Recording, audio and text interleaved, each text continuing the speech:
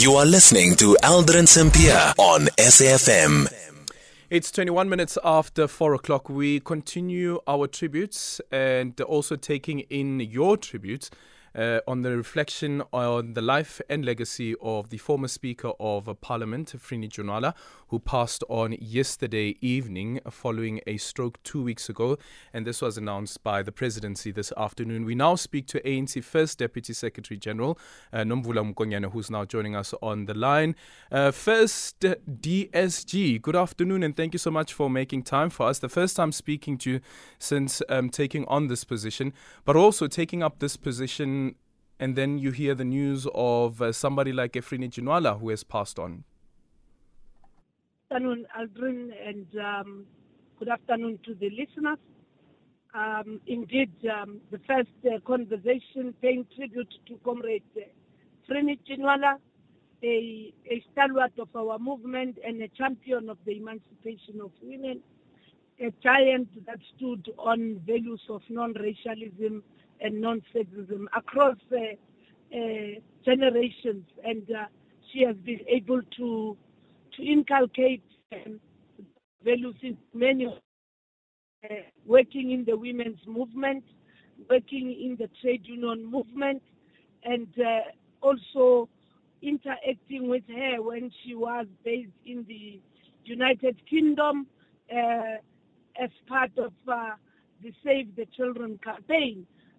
On communication and on the link between the ANC Women's Section and the Federation of Transvaal Women and other women's movements that were here in our country under the United Democratic Front. It's unfortunate, it's sad to lose Comrade Frene. My last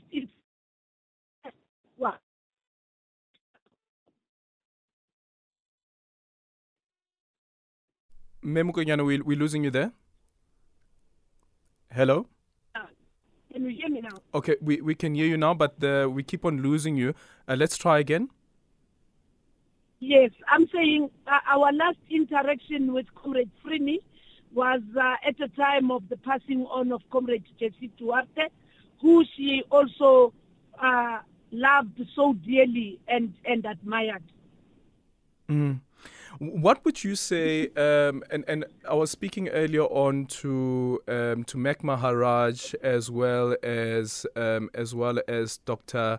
Brigalia Bam, and speaking about Frene Ginwala as a disciplinarian, and for you as somebody who has also worked in the ANC's Discipline Appeals Committee, what would you say inspiration you've drawn from how she had approached issues relating to discipline? She was motherly. She was very firm on discipline and nurturing those that she would identify as having done something that is wrong, and giving them an opportunity to realize their mistakes. But of importance, ensuring that in every work that she was doing, beyond just the issues of discipline, that you also remain loyal to the work and the responsibilities of the African National Congress. And that's one of the things that once we heard of the passing on of Comrade Frene, I remember how she mediated when the ANC Women's Section from exile came back to the country, and us who were inside the country had to work together. It was not an easy process, but she was amongst those women who were able to mediate between the women's section and the women's movement in the country. And hence, when we formed the Women's Coalition, she became the convener of the coalition because of her ability to embrace everybody, to be tolerant, and never to put herself in a narrow corner of a grouping, a perspective, or a faction. Hers was about the emancipation of women. Aldrin, it is Comrade Frene in Durban when the ANC had to have its conference delaying when women were demanding a 30% representation in the NEC, who made the last submission that made Comrade Mandela to ask from Terra Likota that let women be heard. And Comrade Frene made the submission that then made the conference to adopt that resolution, supported by Comrade Mavivi Manzini and comrades such as Comrade Balekambet. And in closing, we know that the former President Nelson Mandela, who was the president at the time when she was Speaker of Parliament, had also spoken about during his elderly years about being frail. But one thing that he spoke about was that if he dies, he will look for a branch in heaven, an ANC branch in heaven. When Frene does get there, what should she say about the state of the party and what the party is in desperate need of right now? One thing that Comrade Frene must say is that for the first time in the history of the ANC, you have three women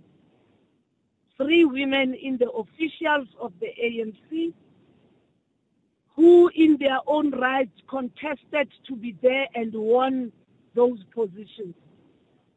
Secondly, that things are not as good as we would have loved them to be, that our conference has actually broken sections and put together a team that everybody is trying his or her part to unite the ANC, to self-correct, and to renew the contract with the African National Congress and the people of South Africa, which Comrade Frene championed very well. Although many South Africans might have forgotten that today we've got a clause in our constitution on equality and non-sexism, that today we've got the Bill of Rights.